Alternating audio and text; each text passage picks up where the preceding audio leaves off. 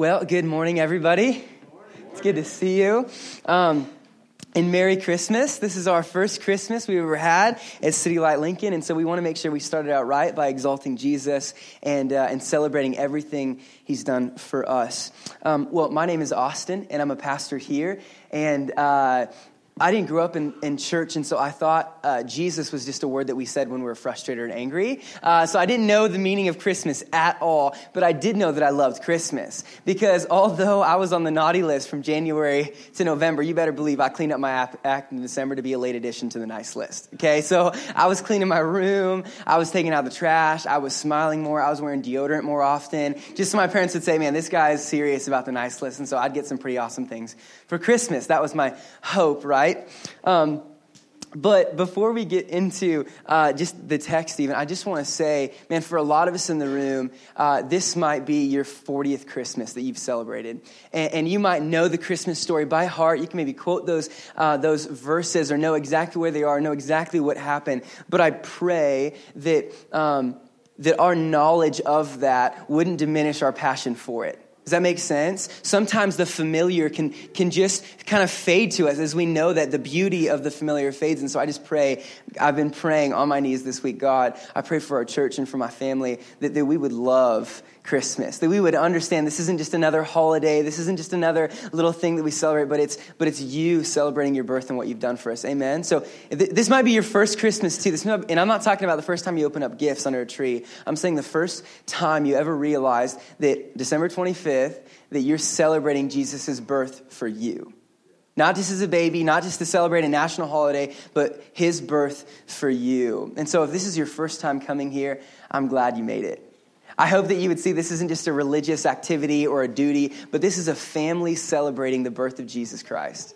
Okay, so just to preface it with that, this is what this morning is. I hope it's a celebration, not just a stiff religious duty. But I want to ask, man, have you ever anticipated something so much but had to wait until Christmas to get it?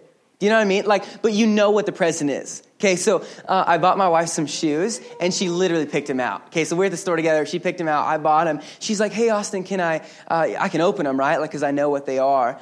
No, you got to wait till Christmas. And she's like, no, please, I'll do whatever you want, And I'm like, no, you got to wait, girl. Girl got to earn those Nikes, right? So she's not getting them right away. So she's pretty excited for the Nikes. But anyways, but we don't like waiting, right? We really don't like waiting, especially when we know what that gift is. And anyone in the room that's married or engaged knows exactly what I'm talking about, right? Like, when I was engaged to be married to my wife, I was counting down the days that I could call my fiance my wife. Like, I was so ready for it. I had my calendar. I crossed off. You asked me any day of the year, how many days away? Easy. $1.75. Like, I knew exactly where it was, right? So all that to be said, I was so ready for that day. And my wife, she's 38 weeks pregnant right now, which is incredible. AKA, she's ready to pop. Like, that belly is big and beautiful, okay? And I love it. But we found out when she was about 4 weeks pregnant, and I'm telling you, these last 34 weeks, I've just been so excited, so anticipating the day I get to see my daughter. Like, I'm so excited for that day, and I've been praying, Lord, let her look like her mom. Lord, let her be normal like her mom. Lord, let her be patient like her mom. Basically, I'm just praying, Lord, don't let her inherit my beard and let her just be like her mom. That's all I'm kind of praying. I don't know if there's anything more spiritual I should be praying. You guys can give me hints. I don't know, but that's what I've been praying for, okay? So anyways, but man, I am telling you, I've prayed, I've longed for the day I finally get to look her in the eyes. For the first time, I get to hold her in my hands. For the very first time, I get to hear her little voice. Even if it's screaming, I'm still going to love it because she's mine. And I've long awaited that. And this morning, as we look at the Christmas story, we're going to look at a plan and a person that was long awaited. Not 34 weeks, not a couple days until Christmas, but thousands of years. This plan and this person was promised from the beginning of time, and through the most unlikely circumstances would be brought about. See, but God, through all of what we might perceive as tragedy, has worked and willed to fulfill this for the good of his plan and his people. So I'd love for you to open up your Bibles, if you got them, or your phone, to Matthew chapter 1. It's the very first page in the New Testament. Now, my first point is that Christmas is a plan promised long ago. So my first point, Christmas is a plan promised long ago. Now, does anyone just want to volunteer to stand up and read verses 1 through 17? There's about 48,000 names in there I don't know how to pronounce. And you'd be embarrassed that I'm your pastor, okay? Because there are some hard names, and we don't want to mispronounce them. But while we're on that, just to give you a key, if you're trying to pronounce a Bible name, just say it confidently. People will think you know it. It doesn't have to be right or anything like that. You're going through, and I don't know why we equate, Bible pronunciation of names with Bible knowledge. Anytime I ever hear a guy pronounce, Mephibosheth or whatever, I don't know if I said that right, but I'm like, wow, that dude knows his Bible. And he might not. He might have just heard the sermon once. I don't know. He's just better than me. But anyways, all that to be said, here's my tension when I'm reading my Bible. And I come across the genealogy. And a genealogy is basically just a long family tree. And anytime I come past that, my tension is, skip it. I can't read name after name after name and father and son and then this father and this. I don't know the value in it. So my tension is always to skip it. But I think that if we skip this genealogy, then we miss the beauty of the Christmas story. If we skip these names, we miss the beauty of the Christmas story. And so Matthew's starting out his account with a long family tree of Jesus. And though it seems like a bunch of random names, if you look closely, you'd be amazed at how beautiful and wild these stories are that led up to the person that we're worshiping this morning, Jesus. So I just want to quickly pick out 3 people in this story and show you how they point to and how we get to Jesus. See, but before we get there, I just want to say these verses are in the Bible for a reason. It's a real historical account. Matthew doesn't start off and saying, let me tell you of a story from a land far, far away. Or let me tell you about a baby that came out from the sky. No, he says, let me tell you about Jesus. He was a real person with real relatives that came from an unlikely lineage. So first, we'll look at verse 2. It says, Abraham was the father of Isaac, and Isaac the father of Jacob. Now, if you're familiar with the story of Abraham, we're old, really old. I'm not even going to go. I got in trouble yesterday for the joke I made about this, so I'm just going to go through, all right? So we're just going to go, okay? But anyways, they were old. That's all you got to know. And Abraham comes, God comes to Abraham, and he gives him a promise, okay? So he gives him a promise, and it's about his wife, Sarah. And this is it in Genesis 17:16. He says, I will bless her, and moreover, I will give you a son by her. I will bless her, and she shall become nations, and kings of people shall come from her. Now, Sarah hasn't been able to bear children for all of her life, okay? And then God comes to Abraham and tells him this, and Abraham literally laughs, and he says, how is a 100-year-old man and a 90-year-old woman supposed to give birth to a son? Think about it. They're in the movie theaters on Saturday at a matinee, right? And they're there, and someone's like, oh, your little great-great-grandchild is so cute. They're like, this is my biological son. They're like, all right, peace out. I'm going to call family service because this ain't right? That's the tension. I mean, this is not a normal story. You can't look at this and say, yeah, that's normal. And so as they're saying, man, I don't know. As Abraham and Sarah are questioning, I don't think God can do this. In Genesis 18:14, God presses in and says, is anything too hard for the Lord? Really? You think that age is going to stop me from fulfilling my purposes? You think that your fickle mind, that your small mindset of me is going to stop me from fulfilling my promise to you? No, nothing is too hard for the Lord. And you see a couple chapters later, and Sarah and Abraham have a son, and his name's Isaac. Isaac Moore, our worship leader, praise God for that. I'm just kidding. He wasn't born the same time. But anyways, So this happens. So God makes good on his promise. And then after Abraham's growing up, God comes to Isaac and says, hey, I know that God comes to Abraham and says, hey, Isaac, your miracle child, I actually want you to sacrifice him.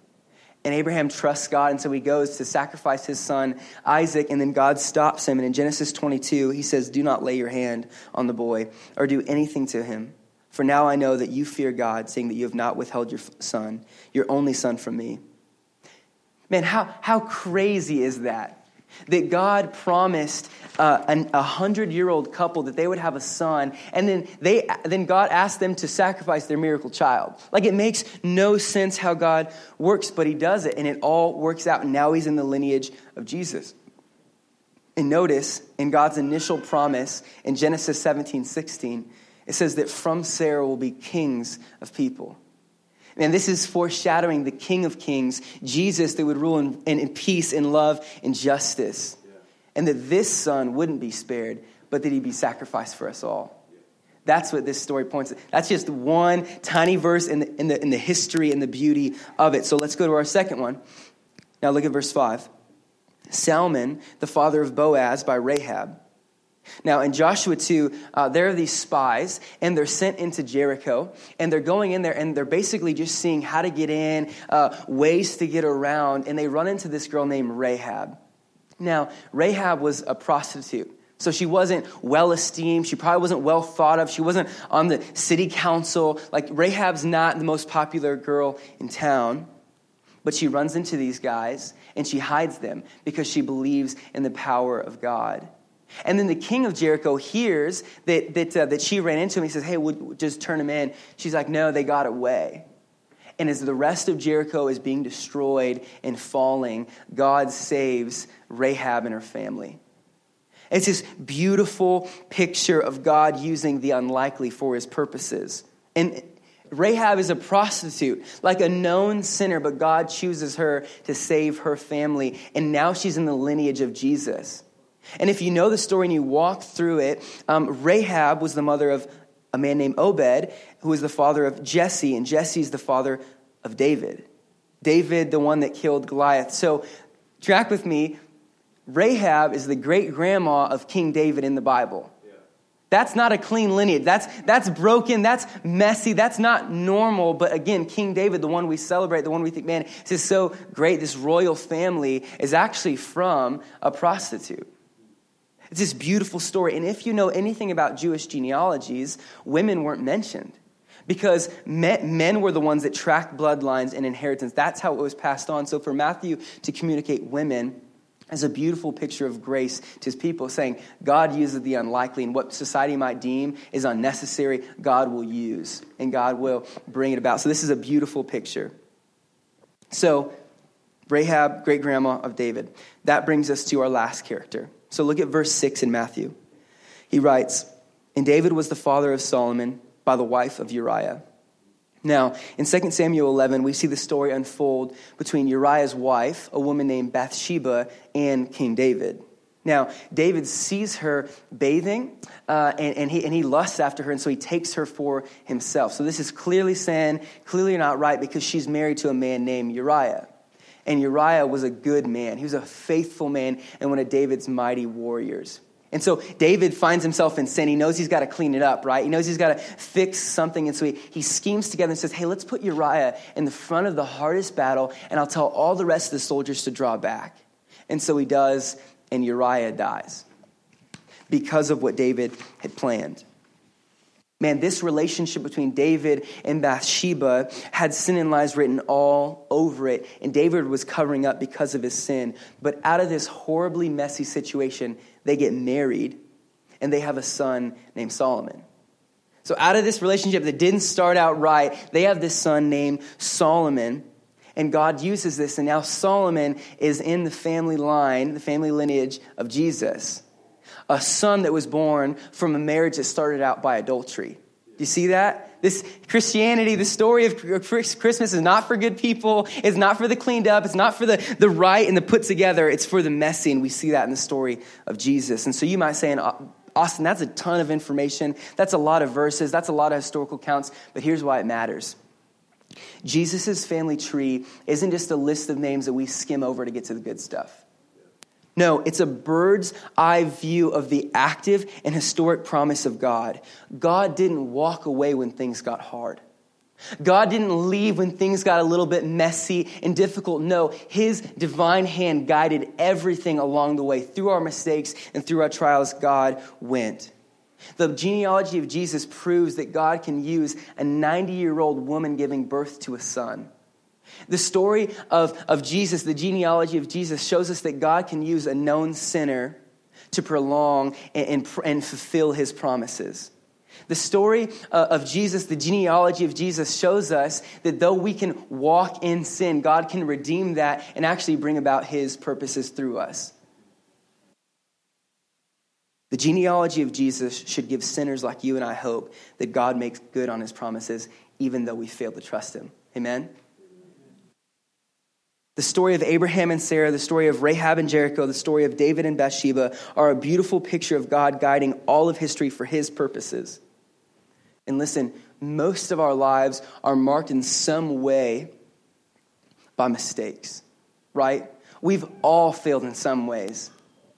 And so imagine you're drawing this picture, right? And you're really, really close to this picture, and you're drawing it, and you're going through, and every mistake you make is just a little line you didn't plan on.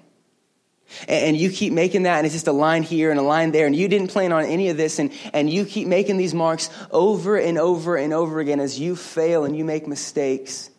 And up close, it looks like a disaster, but the master artist pulls you back, and you see that by his redeeming grace, it actually turned out to be a beautiful masterpiece. Isn't that amazing? Is that up close, man, this painting looks like, this drawing looks like destruction and failure and loss. But as you zoom out, you see the splendor and majesty and control of God that can take our mistakes and use them for his glory and our good. I heard a friend say, only the God of the Bible can draw straight lines with crooked sticks. And man, I think a lot of us in the room live this what-if life.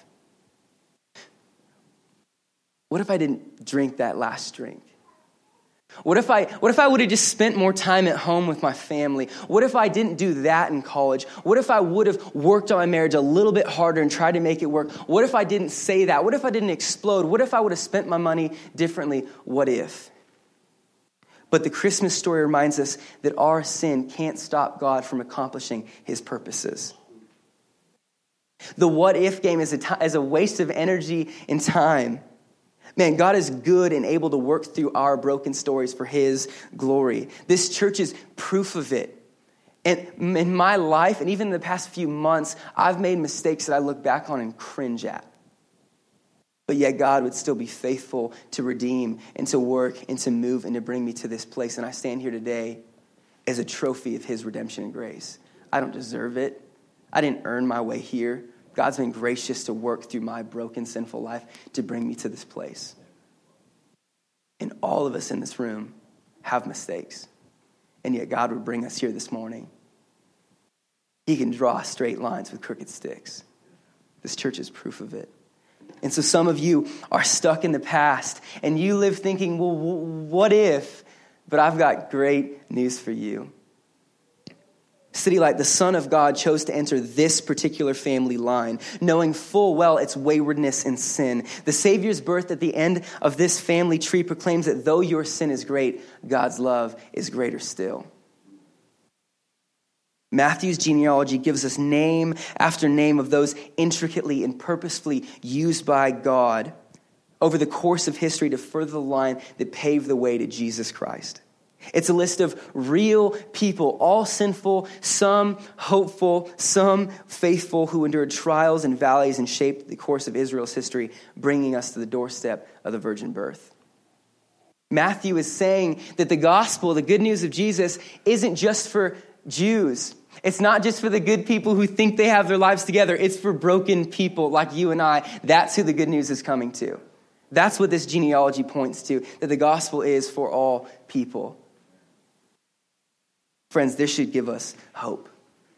The Christmas story is good news for bad people. So let's read the rest of the story in Matthew 1, 18 through 25. I'm preaching right now. I'm preaching. Y'all be ready? Hey, now the birth of Jesus Christ took place in this way. When his mother Mary had been betrothed to Joseph, before they came together, she was found to be with child from the Holy Spirit. And her husband Joseph, being a just man and unwilling to put her to shame, resolved to divorce her quickly.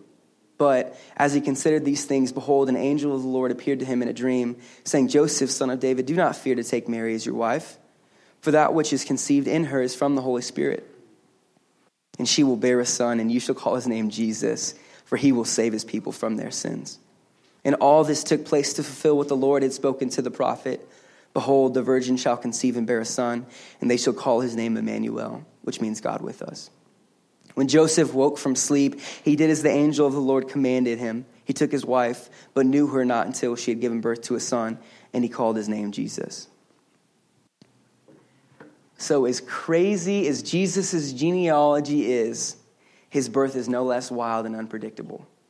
Mary and Joseph were engaged, and then she gets pregnant. Joseph wonders what's going on. They go on the Maury show to find out who the father is. And the Maury show wasn't airing that season. But anyways, he's confused. He's thinking, what's going on? I got to figure this out. And as he's thinking, man, I should just leave her. And betrothed basically means engaged. But in Jewish culture, when someone was engaged to someone, they had to get divorced in order to break it off. Like you couldn't just take off your ring. So there was a clear divorcing, and they couldn't be together until that year had passed.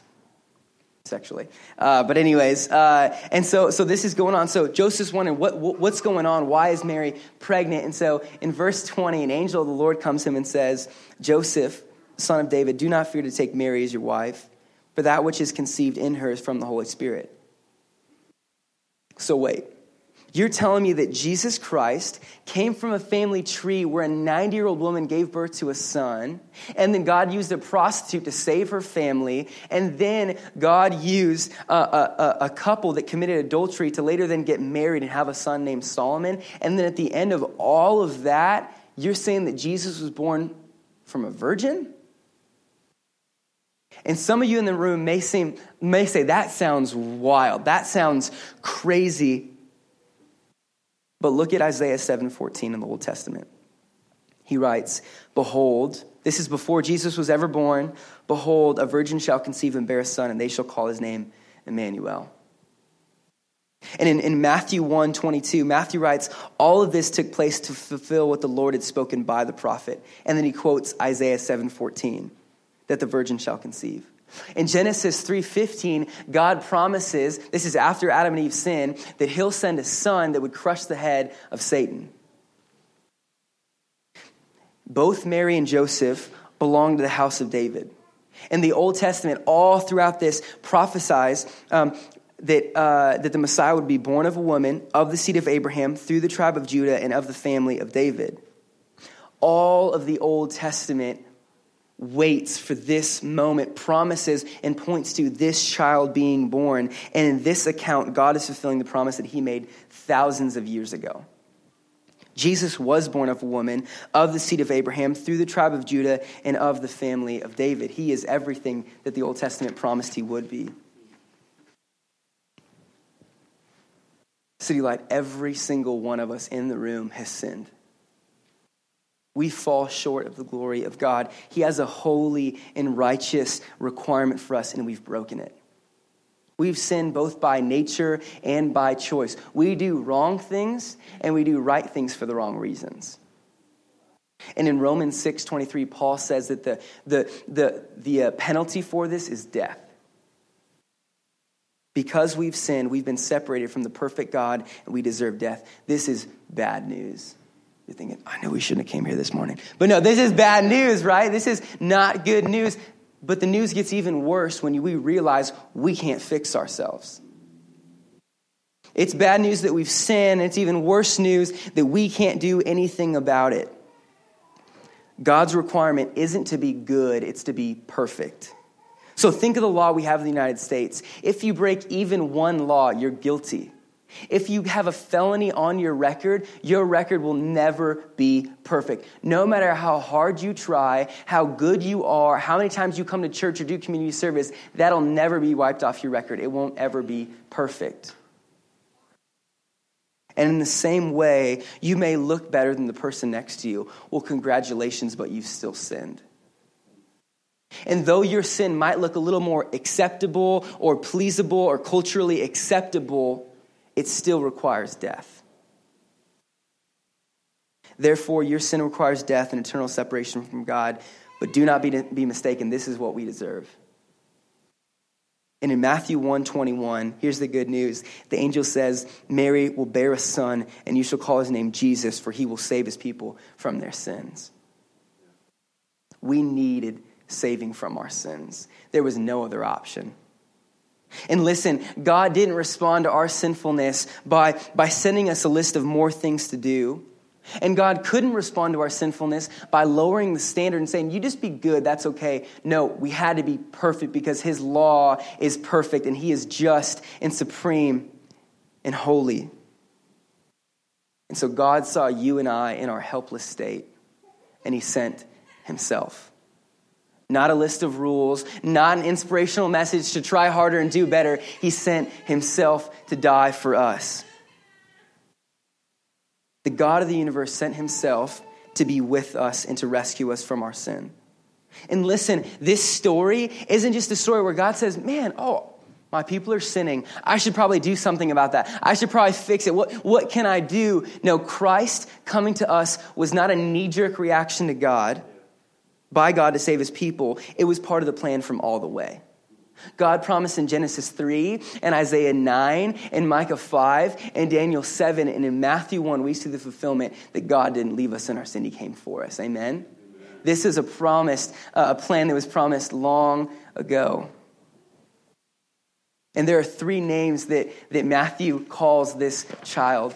And the first one is Jesus. And the name Jesus means Savior. And it comes from the Hebrew name Joshua or Yeshua. So Jesus probably would have been called Joshua or Yeshua.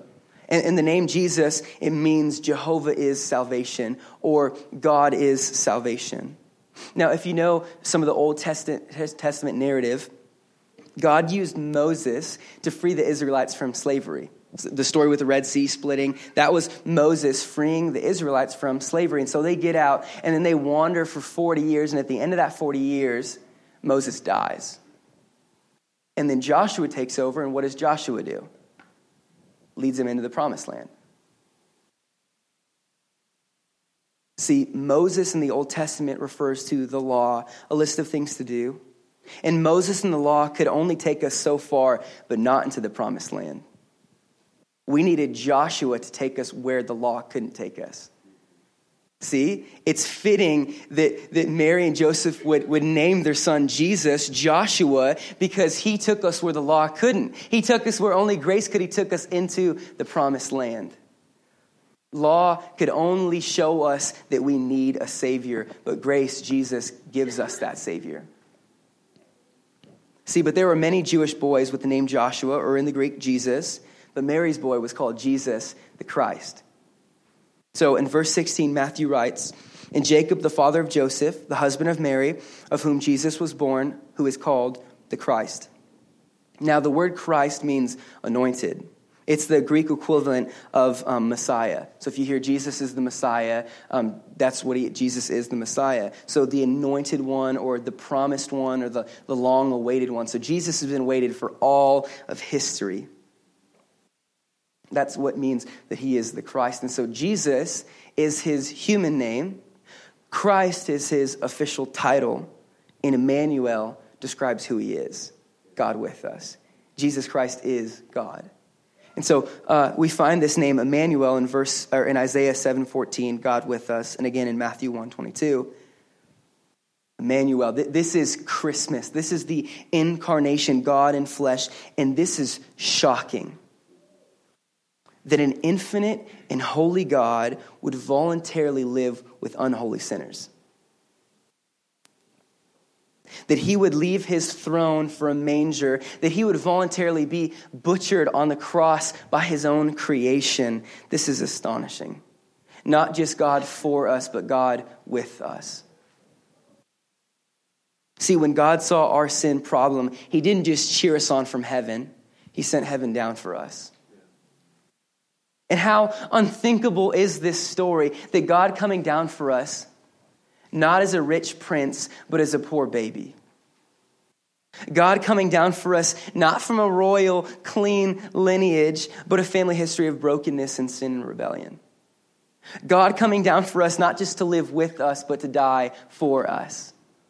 God coming down to us, not just to tell us of our sin, but to save us from it. That's what Christmas is. A plan promised long ago of a person that would save us from our sins. The promised one providing salvation by being with us and dying for us. Make no mistake, Jesus was born so that he could die. And he died so that we could live. The promise maker is the promise keeper in Jesus. And if you think for even a second that Christmas is about a naughty and nice list or good people getting good things, you're horribly mistaken. The Christmas story is a story of bad people receiving the perfect gift they did not earn and did not receive, or did not deserve, But for some of you in the room, man, Christmas has been a time where you make sure you clean up and you go to church and you open gifts and you celebrate and have a nice meal. And all of those things are great. I'm glad you do that. But I've been praying, begging Jesus, would this Christmas be a celebration of you? That you would die for us, Jesus. That it's not just a fun little holiday, but it's a genuine, joyous celebration of a family saying the God of the universe would look at us in our helpless state and come for us. That's what Christmas is.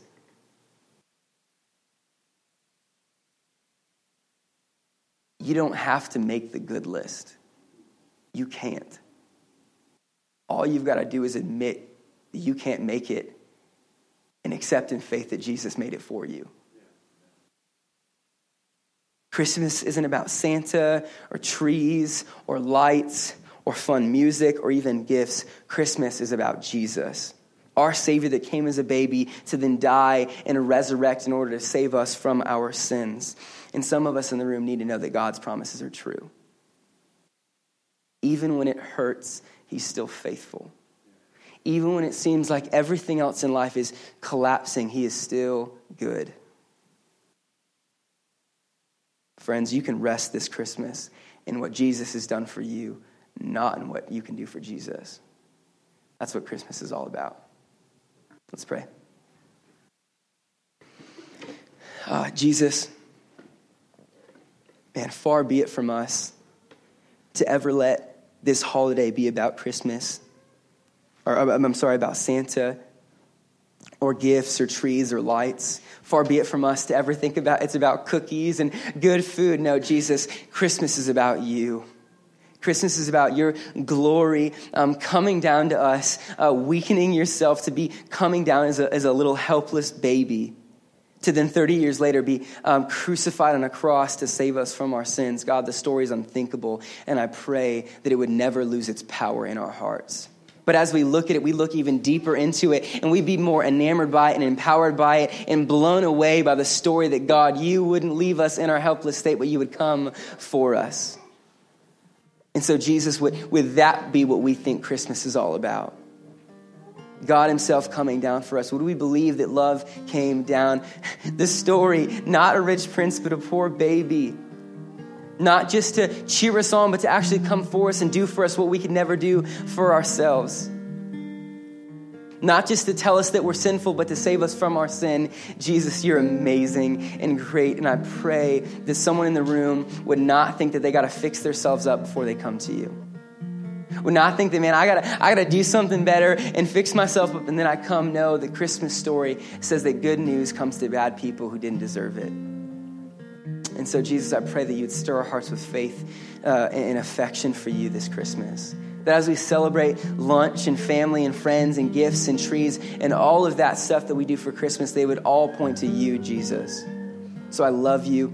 I praise you for my family in the room. Pray that we go from here and celebrate you and tell the world of the good news that God didn't leave us where we should have been, but he came for us. In your precious name, amen.